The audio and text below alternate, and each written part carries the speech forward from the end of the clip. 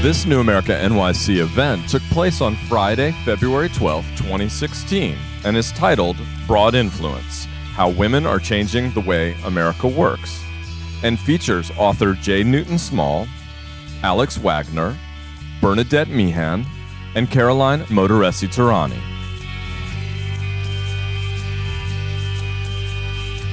Thank you, all of you, very much for joining us today. I'm really thrilled to be doing this because I interviewed Jay about her book, and I read her book, and I can tell you I loved her book because unlike so many books I think about women's parity, this one actually I left with a taste of positivity in my mouth. And I think so often when we're reading books about women and progress, it always seems that the glass is very much half empty. And this, you really get the sense that it is half full. Not quite 50 though, and we'll get to that in a second. But first of all, I want to introduce the rest of our fantastic panel, who really need no introduction. But we have Bernadette Meehan, who is the Dean and Virginia Rusk Fellow at the Institute for the Study of Diplomacy at the Georgetown School of Foreign Service. And you may know, of course, as a former spokesperson of the White House National Security Council.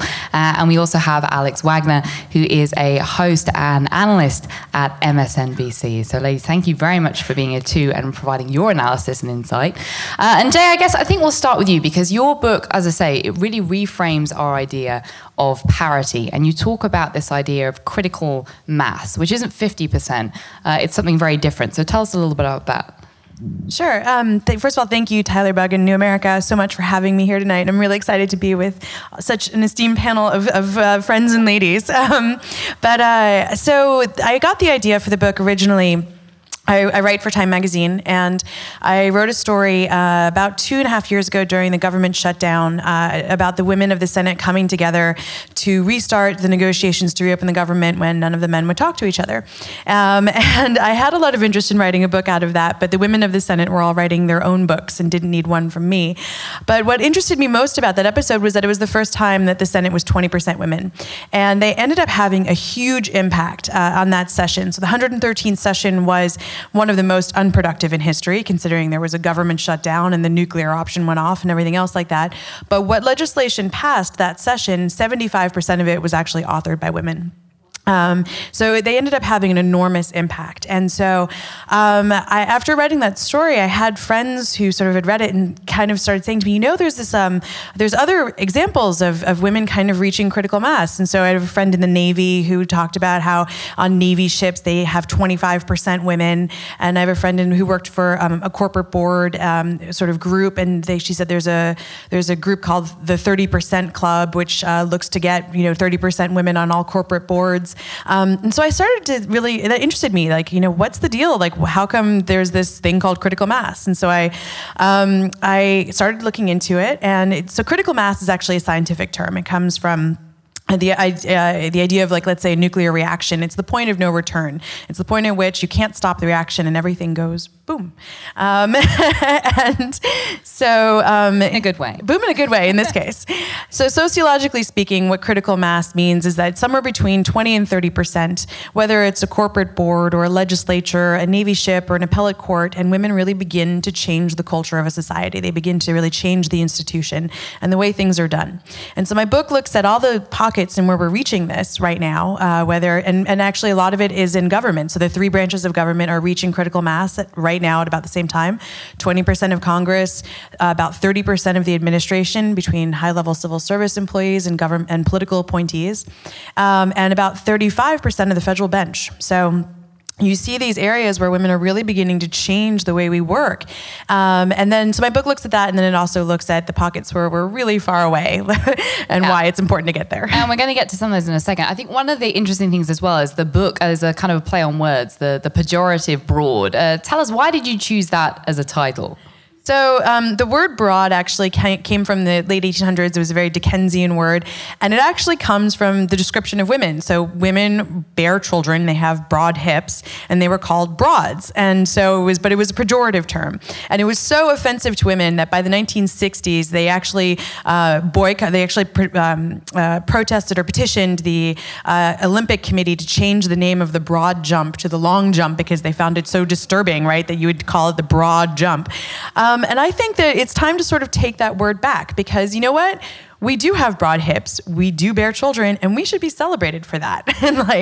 So we should sort of reclaim it and own it. And that's why I chose the title. I love the title. I think we're all here agreeing with you. So, Bernadette, I guess I want to talk a little bit about how you have maybe seen this notion of critical mass that Jay is just talking about in your own experience in politics. Sure. So I will say a couple of things. I'm a foreign service officer, a career foreign service officer, so I belong to the Department of State. As Caroline said, I spent 3 years at the White House National Security Council serving as the spokesperson. And what I think is really interesting, you could have a whole conversation about how the National Security Council is a little bit of a misunderstood or unknown institution, but it's essentially the president's foreign policy and national security advisory arm of the government, interacting with all of the other agencies. And what's really interesting about it is, under my tenure there, we had a female national security advisor, Susan Rice. We have a deputy national security advisor, Avril Haines, also a woman. We have an NSC chief of staff, also a woman, Susie George. We have the president's assistant for Homeland Security and Counterterrorism, also a woman, Lisa Monaco. We had a female spokesperson. And when you look at the different groups within the National Security Council led by women, they include the leader of the Counterterrorism Bureau, the leader of the Legislative Affairs Bureau, the leader of our Russia Policy Bureau, and the leader of one of our Middle East bureaus. So in an area like national security, where generally people tend to think this is sort of a man's world and, what is a woman really doing in that hardcore space, we have found a shift under this president where the broad majority of the decision makers inside of the national security space of the White House are females. So I think, there is a critical mass there. I think it's shifted some of that culture, not only how the women treat each other, but how the men view the women in that space, which I think has been, a really sort of popular and positive movement. So how did the men treat you in that space? I'm curious. So it's interesting because in reading Jay's book, there is the chapter on the West Wing, which I thought was really interesting. I also thought it was interesting that I couldn't relate my experience to a lot of what I was reading in that, which I think is positive and probably can be taken into account for a few ways. Number one, I think for women, you always have to acknowledge that for every generation, and in this case, it's not necessarily a generational gap, but even every year, there is incremental progress, and there is continually a struggle to reach parity. And to have women that are in places where there's more opportunity and they have more decision-making power and more influence. So, for Anita Dunn and Alistair Mastromonaco and some of these others who came before me, there was a little bit of a sort of a rougher edge, and I think that has shifted over time, which I think is a really positive thing.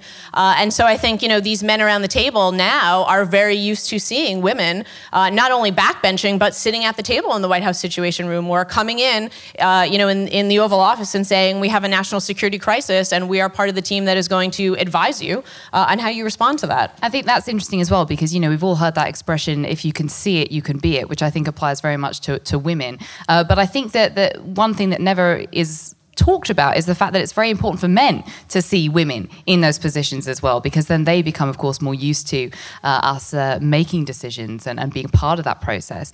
Alex, talk to us a little bit about how this reflects in the political media space as well, because you're somebody who I think in the media landscape, we very often see more women coming up through the ranks to be able to cover politics. How have you seen a critical mass in your own industry, in your own career? Well, there was a piece on Elle.com, I think it was yesterday, that basically showed the faces of MSNBC and NBC's campaign coverage. It's all women. And it's Andrea Mitchell and Kristen Welker, but it's also Hallie Jackson and Katie Tur and Casey Hunt. It's generationally spread across one gender, which is totally awesome. The notion of the boys on the bus is obviously kind of an outmoded concept. But I think if you're talking about political media, you see female faces on TV, but you also are seeing more women behind the scenes.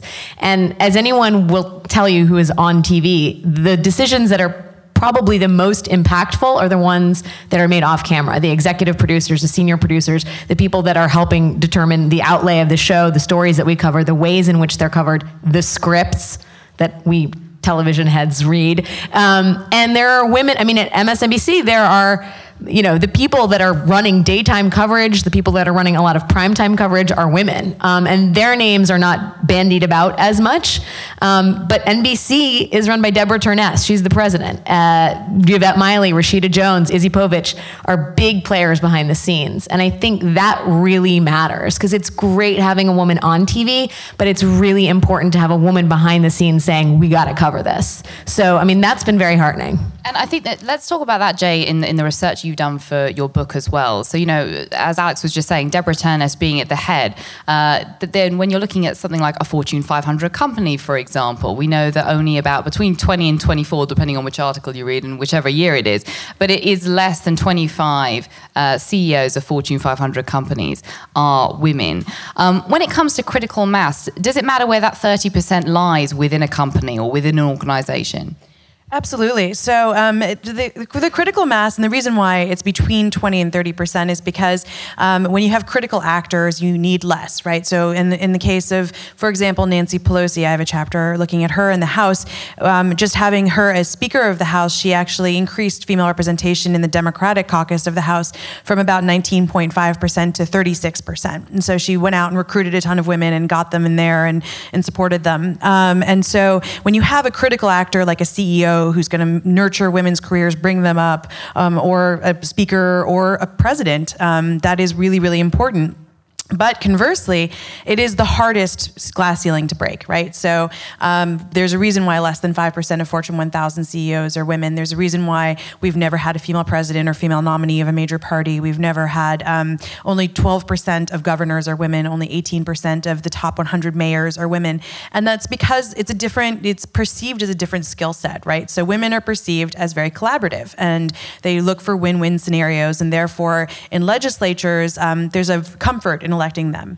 But when you're looking for a woman like to be a commander-in-chief, a command decision maker, playing in zero-sum games, women are considered weaker in that. And so it's a lot harder to break that glass ceiling because there's a toughness test there that men do not face. And I think you're seeing that on the campaign trail right now with Hillary, and she is facing this a kind of and we can talk about this a little bit more later, but like this kind of box of, having to prove that she's tough enough and having to prove that she's experienced enough and still be likable, which I think is a very tough needle to thread for women. Let's talk about it now, as you brought it up. And I think that, I think it's fascinating because obviously we just, the Democratic debate last night, of course, and then New Hampshire, where she suffered that double-digit defeat to Bernie Sanders. And when you look at the numbers, it really is quite staggering. You have to, I guess, take into account the broader picture about the fact that she is, of course, run before. She's a familiar face. And whilst Bernie Sanders has been around for a while,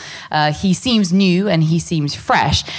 But Bernadette, how are you seeing Hillary and this so-called problem with women that she's facing? How do you interpret it? So I was Secretary Clinton's special assistant for 2 years at the State Department, so I know her quite well. And it's interesting because when I was there, when I would talk to family and friends or you meet strangers who know that you have this relationship with someone, I would always get asked sort of the same types of questions. Is she really that smart, or is she just sort of reciting talking points? And, you'd have to sort of go into an explanation there. She definitely is not someone who memorizes a 25-second soundbite and repeats it. I can say that. Those who watch the debates will get that reference. I would constantly Marco Rubio. I would constantly be asked about her fashion choices. Why does she always wear pantsuits? And she wears these scrunchies. And what is she doing with her hair? These are questions that people would ask me. And then I would always get asked, the third question I would always get asked was some form of, is she personable? Is she nice? What is it like to work for her? And I would think, nobody ever asked me about Deputy Secretary of State Bill Burns' hair or what tie he's wearing that day or if he tells good jokes or if he's really nice. But these were always questions that I would get about her. People would rarely ask me questions about, where she stands on an issue or what the policy or the substance of her positions was. So I think, that is, a cultural thing that I think will need to shift over time. But I think it just goes to show that she has this extra barrier as a woman that a Bernie Sanders or a Marco Rubio, Ted Cruz, none of these others really have to deal with. Alex, it comes down to likability, right? People are always like, wow, I just don't know if I like her. And there are all these think pieces written about whether or not she's likable and electable based on that. But when you look at New Hampshire, it's a very small, obviously, cross section of the whole country. But with women under 30, 82% voted for Bernie Sanders. So what do you make of that? I mean, is she just not likable to young women, or is it much more deep than that? So I was on Real Time with Bill Maher the night that Gloria Steinem said that young women are. I was not on stage. I'll have everyone know that. But I was in the back waiting to go on. And when she said that young women are for Bernie Sanders because that's where the boys are, and that was not. Well, I think that is not correct, first of all. But I think, there was context around that. And one of the things Steinem was trying to point out was that women get more radical as they get older because they sort of see the injustices for what they are in a more concrete way, whether it's earning potential or whether it's sexism, whatever it is. But women become sort of more... the world is that much with them as they get older. And there may be some truth to that. I also think, to your point, Bernadette, the women, and this is probably true across genders, those who come before us, we often don't know, we can't know or internalize the struggles they have gone through. And I think part of the promises of America is, every day is a new day. And we're not particularly good at looking at troubled histories and kind of atoning for the sins or the difficulties of our forefathers or foremothers. And when it comes down to women, I think that's especially true, or a female candidate, as Hillary Clinton proposes herself to be. She is actually a female candidate. I don't know why I said that. Right here from Alex Wagner. I don't know what she's about to say. No.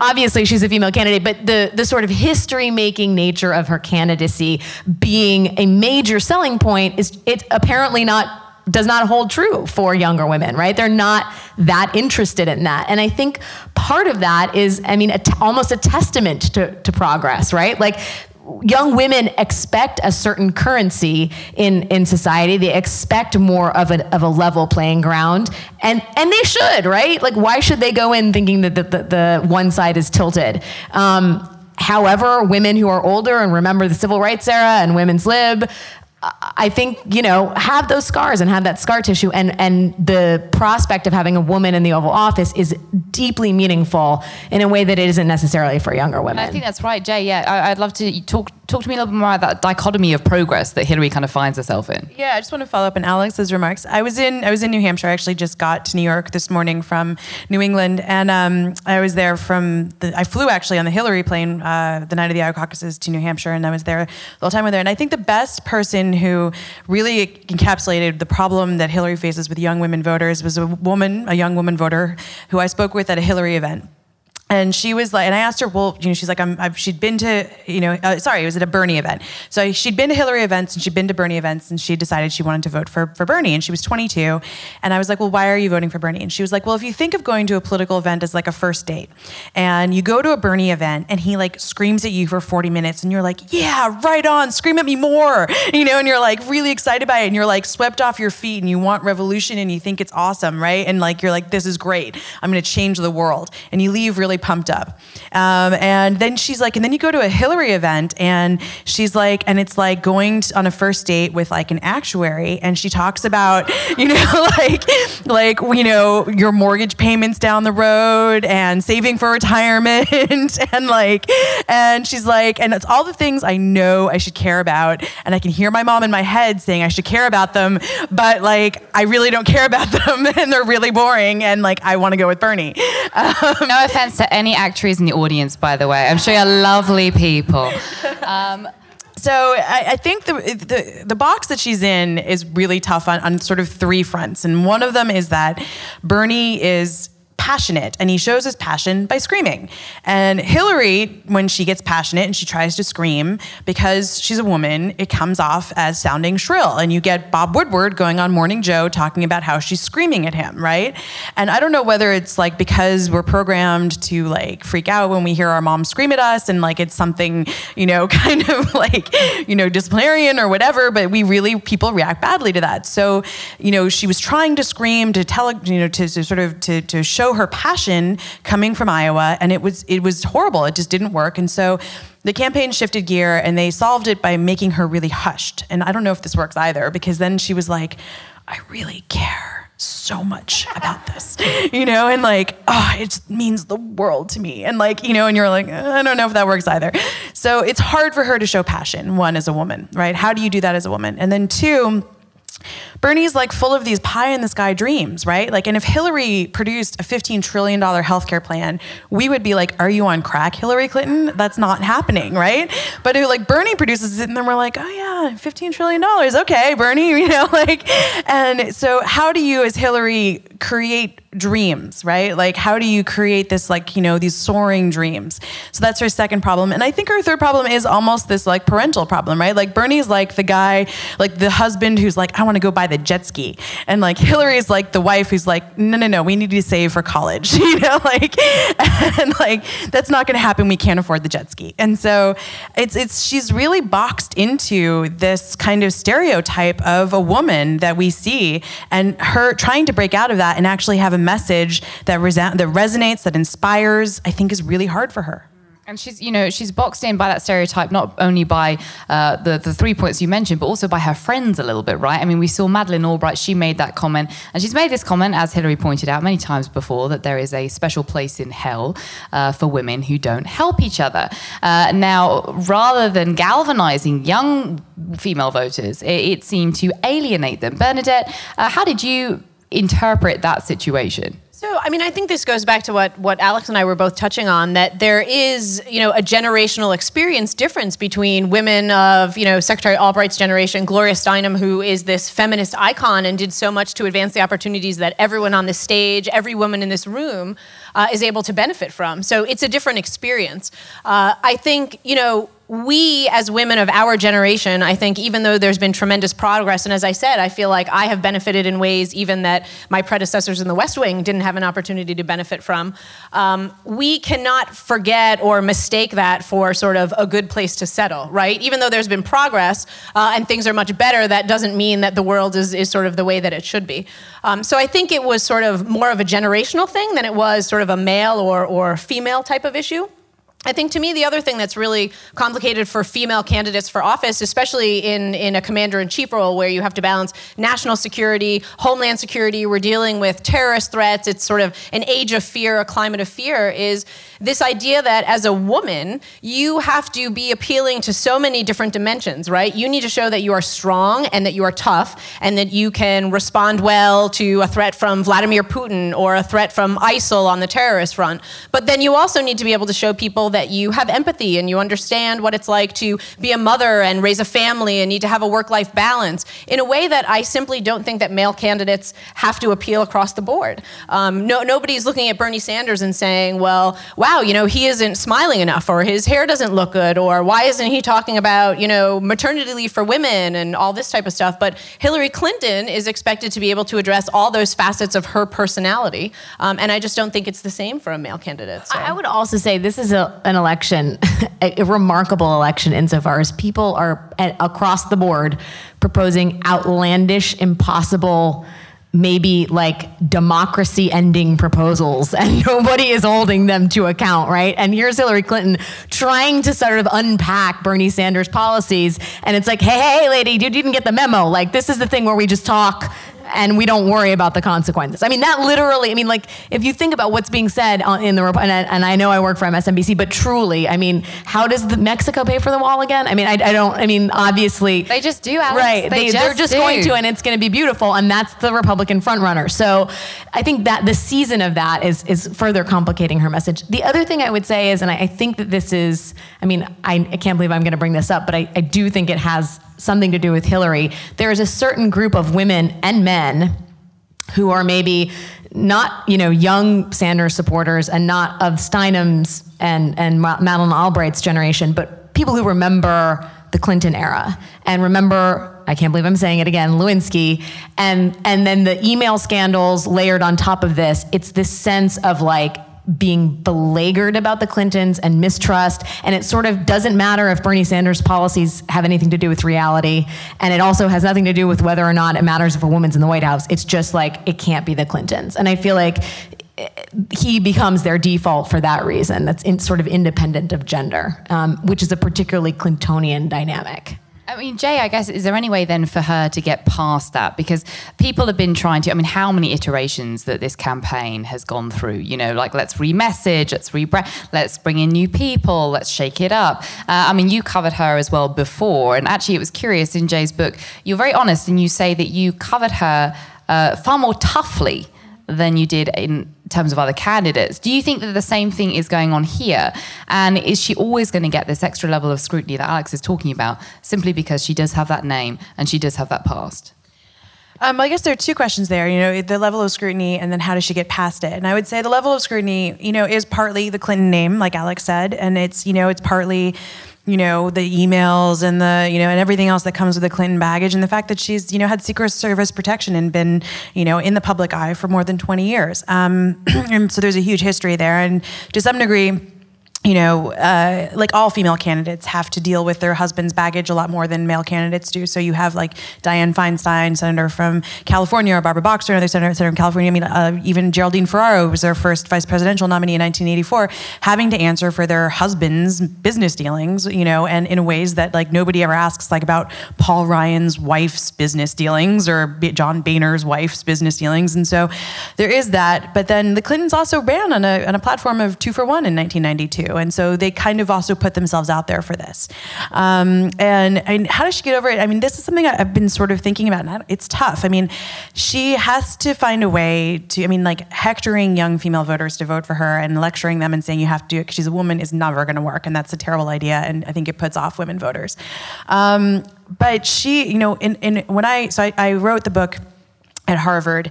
I was an Institute of Politics fellow, and I taught, you know, a seminar based off of each of the chapters that I wrote. And the Hillary seminar, like every girl in the class was like floored at the idea that women could not wear pants to work until Hillary wore pants in the White House. It was like, and everyone was like, wait, what? Women couldn't wear pants to work before 1994? Like, that's crazy. And I think young women just don't have a sense of how hard it was to come through so many of these struggles.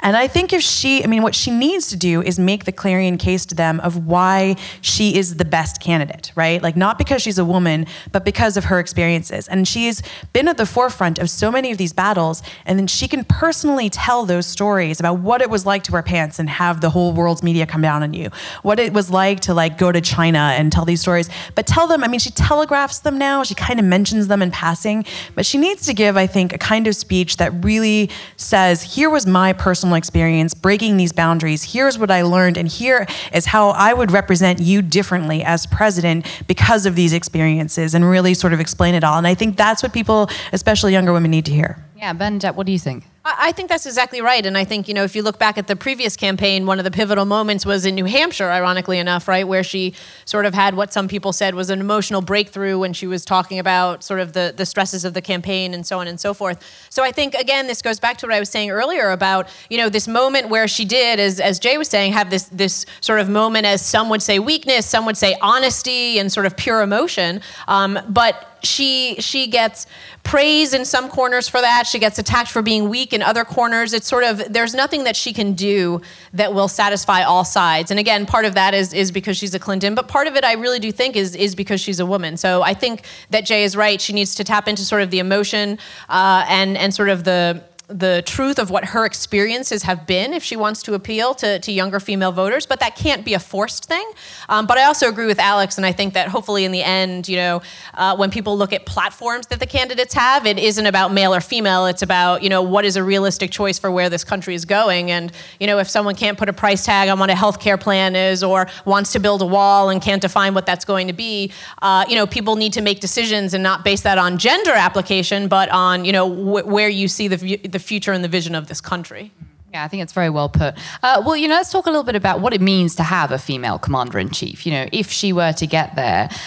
Jay, in your book, you look a little bit about female leadership and female governance. What do women do when they lead that men don't do? Well, I mean, studies show, and this is obviously not unilateral, I mean, women are not all the same, right? But I mean, you can say that very generally speaking, studies show that women are much more collaborative. Women look for win-win situations where men look for zero-sum games. Women tend to build relationships in negotiations and try to like look for the driving forces behind the negotiators and kind of work the way through the problem like that. So women tend to bluff less in negotiations. They tend to, bluster less, and it tends to be a little bit more frank, I guess you could say. And Blanche Lincoln had a great descriptor of how so many of the senators have a PTA way of legislating, and they would tackle a bill, and they would just basically be like, okay, we're just going to split it up, and you take these amendments, you take these amendments, you take these amendments, and there's like very little ego in it. One of my favorite sort of data points about the Senate is there's a senator named Deb Fisher who is a Republican, Tea Party from Nebraska. She was 8 years in the Nebraska State Senate. She chaired one of the most influential committees in that Senate, which was the Insurance Committee, and she never once held a press conference in the entire 8 years. So women just generally grandstand less. And I think so. I mean, like generally speaking, I guess you could say those are some of the leadership qualities that are very different. And that reaching out, I like that point as well. Alex, how have you seen female governance in your own career? I just, on that note, I kind of wish women would grandstand more. I mean, it's like we're in the season of grandstanding, and I don't know. I mean, obviously that's not good, but I mean, it feels like women sometimes are shy about touting their own accomplishments. And I think, we should know, everyone should read Jay's book. We should also know this. I mean, we should know this information that women are actually really, really fucking good at governing. Sorry, I know this is getting taped for the internet. Wait a second. On that note though, then, so when did you learn that skill? Because I feel like, I love when I read that, I read Jay's book and I read books and you sort of think women need to be more okay about shouting their accomplishments. Like, yeah, we should fucking own it. So, but we all learn that from someone, right? We all learn that at some point. And there's either a moment that teaches us that or it's a person. So when did that happen for you? Well, listen, I will say, I work at a channel where Rachel Maddow is like, say what you will about whether you agree with her. She works incredibly hard. She is unstinting. She has a capacity for information and hard work that I have never seen. That has nothing to do with gender. It is really awesome to have a woman in the building that is, in a way, knowing that Rachel is going to work 10 times harder than anybody else in that building on that show drives us all forward, right? I mean, it's really great to have. And I love Chris Hayes and I love Lawrence O'Donnell. I love Chris Matthews, but Rachel is like very much kind of like a mascot for MSNBC in a very, very good way, not in an empty way, because of her perseverance and her drive, really. And that, when I got to MSNBC, it's awesome. It's awesome to be in a building where the person that's like the toughest, the hardest, the strongest, the one that's working 14-hour days is a woman, and she's a woman, and that's only a by the way, right? She's just that because that's who she is. So and then you have Andrea Mitchell, who was in the hour right before me when I was at noon, or now I can't even remember all the time slot changes, but and Andrea is like incredibly tenacious, and they are not lauded and looked highly upon because they're women. They just happen to be women, and they're tough as hell. I interviewed Nancy Pelosi, and I remember asking her, I said, Leader Pelosi, what do you have for breakfast? Such a woman question. And she was like, I eat nails for breakfast. And I was like, yeah, you do, but of course you do. And I actually found one of like the most offensive things Bernie Sanders said last night was talking about courage and the passage of a single payer plan, or the fact that we needed universal health care, and it just was about courage. And I thought, you talk to Nancy Pelosi about courage and the passage of the Affordable Care Act. There are these moments, there are these incredibly tough, resilient women that I've seen both inside the building in which I work and outside that have been, just game-changing for me as I think about myself as a professional conducting myself in the world. Yeah, absolutely. And Jay, jump in there. Oh, I was just gonna. We're so focused on the political chapters. I wanted to mention that there's a ton of research out there on the corporate side, on the private sector side, about how women do govern differently. Women manage very, very differently than men do, and so if you look at, like, for example, McKinsey has like a group of reports called Women Rule. Women. I think it's I can't remember the name. They're women something. Anyway, they're McKinsey Women, and you'll get it. And so and they looked at like the 13 categories that like, of leadership, right? And they asked all their companies, like, what are the 13 categories of leadership? And women had 4 of them, men had 4 of them, and then there were 4 that were or 5 that were like, not neither here nor there, but there was no sex that did it. And it was really interesting because the categories that women excelled in, which was like collaboration, team building, like mentoring, all these things. Like when you ask the companies what was most lacked in those companies, was like all the women's things. It was like, and there was like sort of the case in point why you should hire women. But if you look at, there's a ton of research that shows that, hiring more women, having more women on your boards makes your company 26% more efficient. It makes it upwards of 40% more profitable. It makes it, you have to restate your earnings 55% less. Like women on corporate boards tend to be kind of, especially very hard-nosed. They ask the tough questions. So there's a ton of research that shows that when you have more women on your board, men prepare better for board meetings because they feel like they're going to get shamed by their female counterpoints who know more than they do. So there is that whole universe out there which I wanted to not neglect. Oh, I think it's very important not to neglect it. I like the idea of men quivering and having to prepare extra hard. I'm sure you all did. I'm sure you did some extra reading, men in the audience today. One of the other fascinating anecdotes that I'd love you to talk about, Jay, is Paddy Murray and Paul Ryan. I love this approach to sort of reaching across the aisle, because I think that everybody in the audience will probably agree. It feels like we're at one of the most partisan moments in our history, that the right is so right and the left is so left, and never the twain shall meet, and things get very vitriolic and sort of very sort of bile-inducing. And yet there's this wonderful anecdote where the now Speaker of the House and Paddy Murray, who's a Democrat, have a little bit of a repartee around football. So when Paddy Murray became Speaker, when Paddy Murray became Jay. When Paddy Murray became chair of the Budget Committee and her counterpart was Paul Ryan, who was chair of the House Budget Committee, she took him to breakfast, like within a few days of them both being named. And she basically said, we're not going to talk work. I just want to figure out who you are. So they figured out that they both fished. They figured out that they both had lost, or her father had gotten MS when she was very young, and they'd had to go on food stamps for a while. Paul Ryan had actually found his father's dead body at the age of 16 in the house. He died of a heart attack. So they both had to have, work at a very young age, put themselves through college, and they found a lot of these common building blocks, but the one major building block was football. So turns out Paddy Murray and Paul Ryan are both crazy football fanatics. And Paddy Murray was obviously for the Seahawks, and Paul Ryan was, and I'm so bad. Packers. Thank you. You're welcome. I'm so bad. Thank you. I'm so bad with sports. And so whenever they had like a lull in negotiations, she would like bring up sports, and she would needle him because the Seahawks obviously were doing pretty well that year. The Packers were not doing that well that year. And she would be like, so how the Packers doing these days, huh, Paul? And it ended up being their entire language for passing this bill was like, Paul was like, well, we're on the 10-yard line. Where are you? And she'd be like, I'm on the 20-yard line. And he's like, okay, well, here's my 40-yard line. What's your 50? And like the whole negotiation was this like back and forth, and it really worked for them. And they produced the only 2-year budget deal that ended the fiscal cliffs, a deal that Boehner and Obama couldn't get, a deal that, Harry Reid and Mitch McConnell couldn't get, and Joe Biden.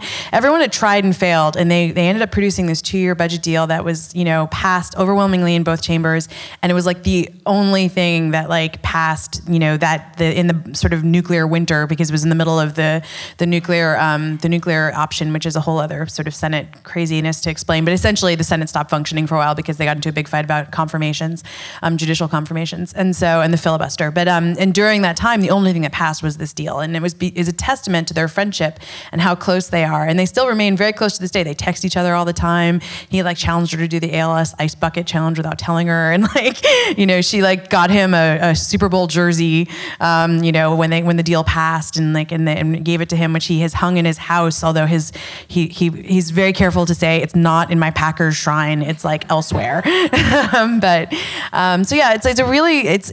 Patty always says that this is the way women do things. Like, we get to know the people we're dealing with. And she was like, she got to know what Paul's victories were, what he needed to bring back to his own people as a victory, so that he could come to the table with a deal. And he got to know what her victories were, and then that's how they got to a deal. Can I ask a question? Because the narrative is that, relationships on the Hill are at an all-time low. I mean, there isn't the socializing that there used to be.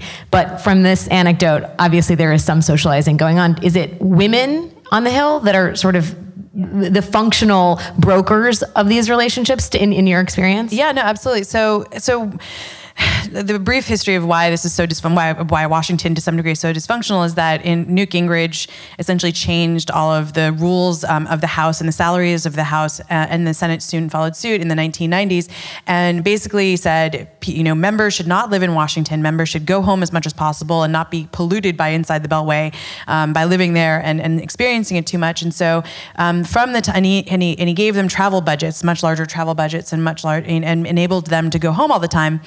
And it actually ended up killing bipartisanship on the Hill. So, Ronald Reagan and Tip O'Neill used to have drinks several nights a week after 6, and Ronald Reagan called him his friend after 6. Nowadays, nobody, and they were enemies during the day, but nowadays, very few people do that. The members hardly know other members in the same party, let alone people on the other side of the aisle. And the women, because they were a minority, had begun this tradition of dinners. 20 years ago, it was Barbara Mikulski from Maryland and Kay Bailey Hutchinson from Texas. And they started this tradition of monthly dinners because they gathered to just sort of kvetch about what it was like being, the only women in this incredibly sexist, society, and all the men, and what the things they had to go through, and they would share with each other, how do you staff up? How do you run your offices? What do you do for constituent calls? And they would sort of share strategies. And to this day, Dianne Feinstein, who's the dean of, I guess, will soon be the dean when Barbara Mikulski retires, takes out to lunch every incoming female senator and says, here's how you do the best constituent outreach, and here's my secrets to running offices. And so they became this kind of sisterhood where, and they literally were the only people who know each other socially in Washington anymore because they had this sisterhood. And so nobody else ever talks to each other anymore. And so when Washington broke down in hyperpartisanship, that's why they ended up producing so much legislation, is because they were the only ones actually talking to each other, and they were the only ones who were actually friends. And they bring that also to their male relationships. And so, there was 11 of the 20 committees were run by women in that session, 113th session. And all of the women talked about how they would insist on taking out their male counterparts to lunch. They visited their male counterparts in their home states. They got to know their families. They went to funerals, Barbara Boxer went to James Inhofe's son's funeral, and she also went to his dog's funeral. That's commitment to a friendship. Yeah, and that's a friendship. But I think, from what we're saying here, then, not only is it that it seems to be women are typically in these situations more likely to want to bring other women together, but it doesn't really matter in those moments whether they are on the same side of the political aisle or not. But I want to bring in a sort of more of a broad context. So, the Iran nuclear deal obviously happened, and it was something that I'm sure you were all following pretty closely. And I think that for the most part, John Kerry was celebrated for that, and Ernie Moniz as well. But there are actually 3 women who really did broker this deal: Baroness Catherine Ashton, Federica Mogherini, and Helga Schmidt. And no one really knew that these were the women who were the ones staying out late round the negotiating table. Wendy Sherman, exactly, and Wendy Sherman. So tell us a little bit about how, from those negotiations, you saw women really taking a lead, and what women did differently to actually get us to a point where we just saw a historic accord. Sure. So the Iran deal is something near and dear to my heart. I worked on that for many, many years. What's interesting about it is not only on the EU side, as you mentioned, that you had 3 women. We had Wendy Sherman, who was the Undersecretary of State, recently retired, now up at Harvard, I believe, where you wrote the book. Who was the lead negotiator on the U.S. side after the secret channel merged into the P5+1 broader international channel. We also had several women on the national security side, both at the White House and the State Department, Iran experts, who worked on that deal as well. I don't know that I would be able to point to specifically something that changed in that dynamic because it was women versus men. I think there were a lot of things that came into the dynamic of how that deal was achieved. Some of it was generational, some of it was cultural. I certainly think it was interesting that it was more of a gender balance in that particular negotiation more than any other that I've seen sort of under this White House on the foreign policy side. I think what is perhaps most telling is that I don't know that there is something that I could point to, if that makes sense, right? My experience, going back again to what I said in the beginning, has been more that it is common and accepted that there are women at the table. I've seen this overseas as well. I've served several times in the Middle East and Latin America and some of these places that are sort of bastions of masculinity. And I think people come to recognize that in the American system, there are women at the table. And this is who you're going to deal with in national security negotiations, in negotiations on any topic that you can think of. And I think that's a really positive thing. Going back to what Jay was saying about the group, this sort of triggered something for me. We have in the National Security Council a group of women on the younger side, on the earlier stage of our career. We get together monthly to have dinners to sort of talk about what it's like to be women in a national security space coming up in Washington and how we deal with all of these issues, ranging from, inter-office dynamics to international negotiations to when do you find time to date when you're in the national security space. And I actually found my fiance in the National Security Council, so didn't have to go far. Thank you. But I came from the private sector. I worked on Wall Street for 7 years before I joined the government. I was at JP Morgan and at Lehman Brothers. And going back to the issue of critical mass, my experience on Wall Street was, as a woman, I came in as an analyst just out of college. It was a much more isolating experience. There were not a lot of women. I started out in emerging markets and foreign exchange trading, which was an area really dominated by men. There were not a lot of women on the trading floor. And I felt like when I came into contact with other women, it was not necessarily a supportive relationship. It was somewhat adversarial. I felt that women, when there are not a critical mass of women in an organization like that, tend to see each other more as competition and don't tend to lift each other up, which I think is incredibly disappointing. And that's why this issue of critical mass I find to be so important. Even if it isn't one necessarily like a Rachel Maddow or one woman who is really sort of taking the lead and is the figurehead, sometimes just having the numbers is enough to sort of get you through and make that push you need.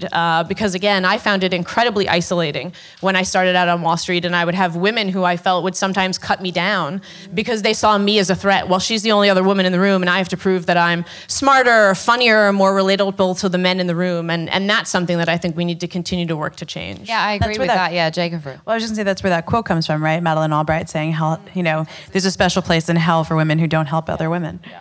I mean, that was really much more about women helping each other, and especially older women helping younger women. It wasn't meant to be about younger women supporting Hillary. That's right, the original genocide. Alex talked to us about that as well in the context of, being on national television as you are. In that space, the media space, one thinks of it as being extremely cutthroat, that there are limited positions. Of course, the ageism factor that we haven't even touched on yet, that hits women in a way that it really doesn't hit men. How do you then find friendships and forging friendships with people as you're going on the way up, as opposed to looking at other women as adversaries? I love that, when we start, it's really telling that when you mentioned that the idea of other women as adversaries, there's like a going up in the room, right? Like everyone's saying So that's real, right? And I have been in positions where I felt the same way. And,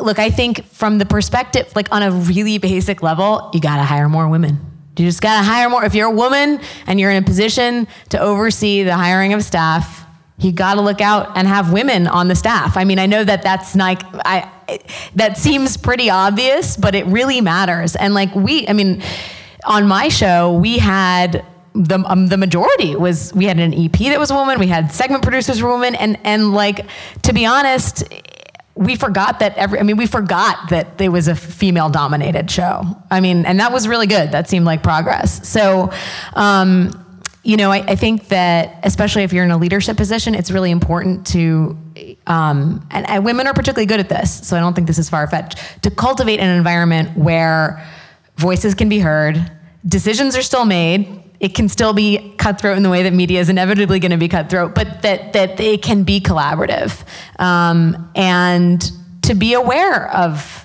those unfortunate gender dynamics when and if they play themselves out. I mean, I think self-policing isn't a very sexy answer to that question, but I think that it sort of comes down to that. So are you in favor of quotas? I think this is another conversation that happens around this. I mean, do we need to mandate these things? Do we need to have quotas that in a newsroom it should be that X percentage is female, X percentage is female minority? In a newsroom, it just seems stupid to me if we're talking about reproductive issues, and that's a huge part of the campaign, or if we're talking about wage parity or whatever we're talking.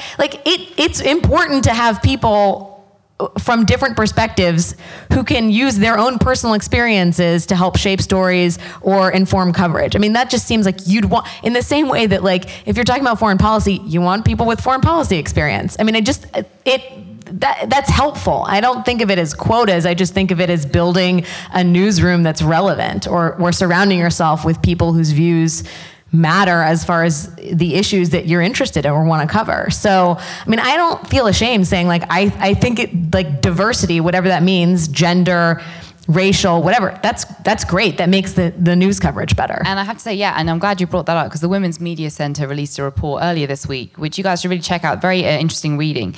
Between 2014 and 2015, only 37% of news stories on reproductive issues, 37%, were written by women. And 52% were written by men, and that erroneous 11%, there were no bylines on those ones. So, but you know, I think it is fascinating, isn't it, that you know we want more women's voices telling women's stories, and of course men can have an opinion on these things as well. But you're right, and Jay, it kind of goes back to that question about diversity and getting to parity. And I think what we hear a lot is people saying, well, we're having a meeting about that. We've got a focus group around this, and we're really working on it.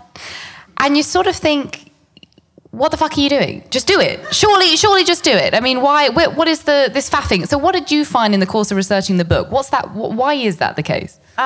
So, you know, to address quotas as well as this, I think women were brought into the workforce during World War II with Rosie the Riveter, remember? And it was economic necessity that brought women in. And it wasn't until 1970 that all of the laws banning married women from working were fully repealed in the United States. And it really isn't going to be until economic necessity demands it again that women actually reach parity in the workforce. And that is actually a lot sooner than you would imagine. So for all the fluffy talk of we have gender programs and we believe in diversity and blah, blah, blah. The next president, whomever he or she may be, will have to deal with a demographic cliff that is rapidly approaching. So by the year 2030, the baby boomer generation will have basically retired and will be short 26 million workers in the United States.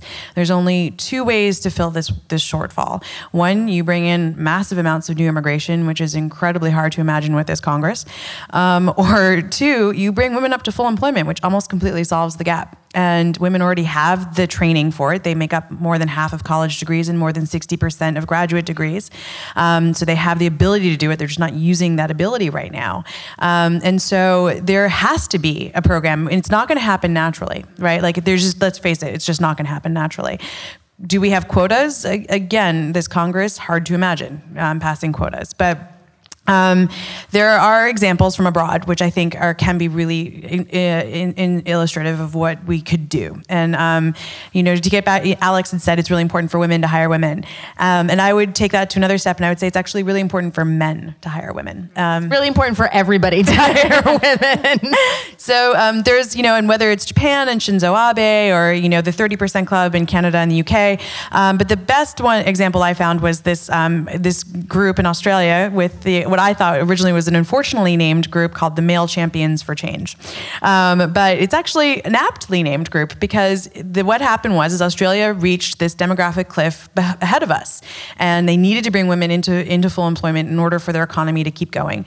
And so they basically created this public-private partnership where the Prime Minister challenged all of the top companies in the country to very transparently report, all of who you're hiring, how many women you're hiring, how many women you're training, how many women you're retaining after they go and have kids and bring them back. And it's something that we actually do not do in the United States. There's voluntary reporting, which nobody really does. And if you had that transparency and you had, in Australia, the Australian media is really good at shaming people. And so borrowed that from us in the UK. Yeah. And so, when they released these reports and people didn't make their goals, they got shamed for it.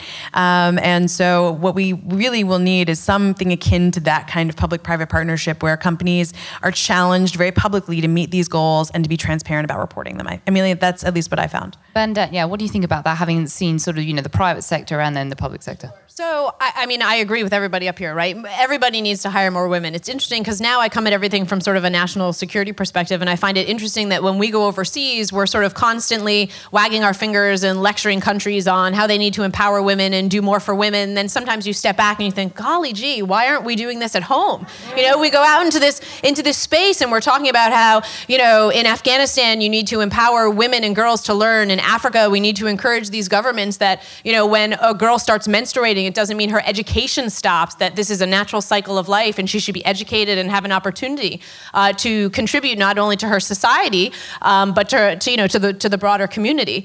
I also think there needs to be it's important to have women's issues and focuses on that, but I think we also need to sort of start educating our populations that it isn't a sort of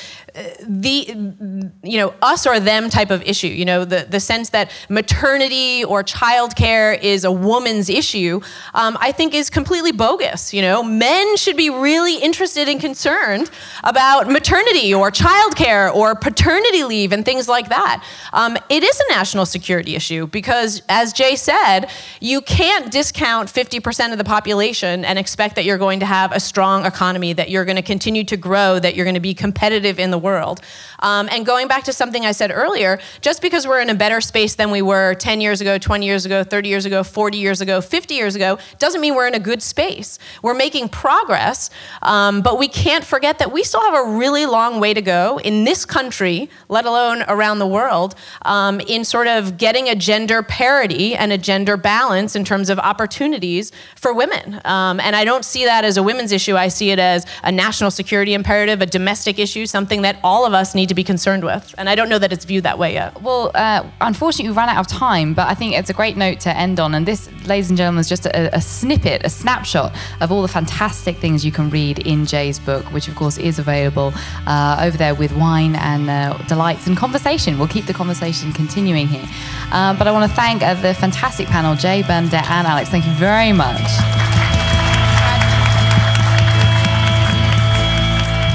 Thank you for listening to this New America NYC podcast. This recording carries a Creative Commons, non-commercial, 4.0 international license. To learn more about New America, please visit us at newamerica.org.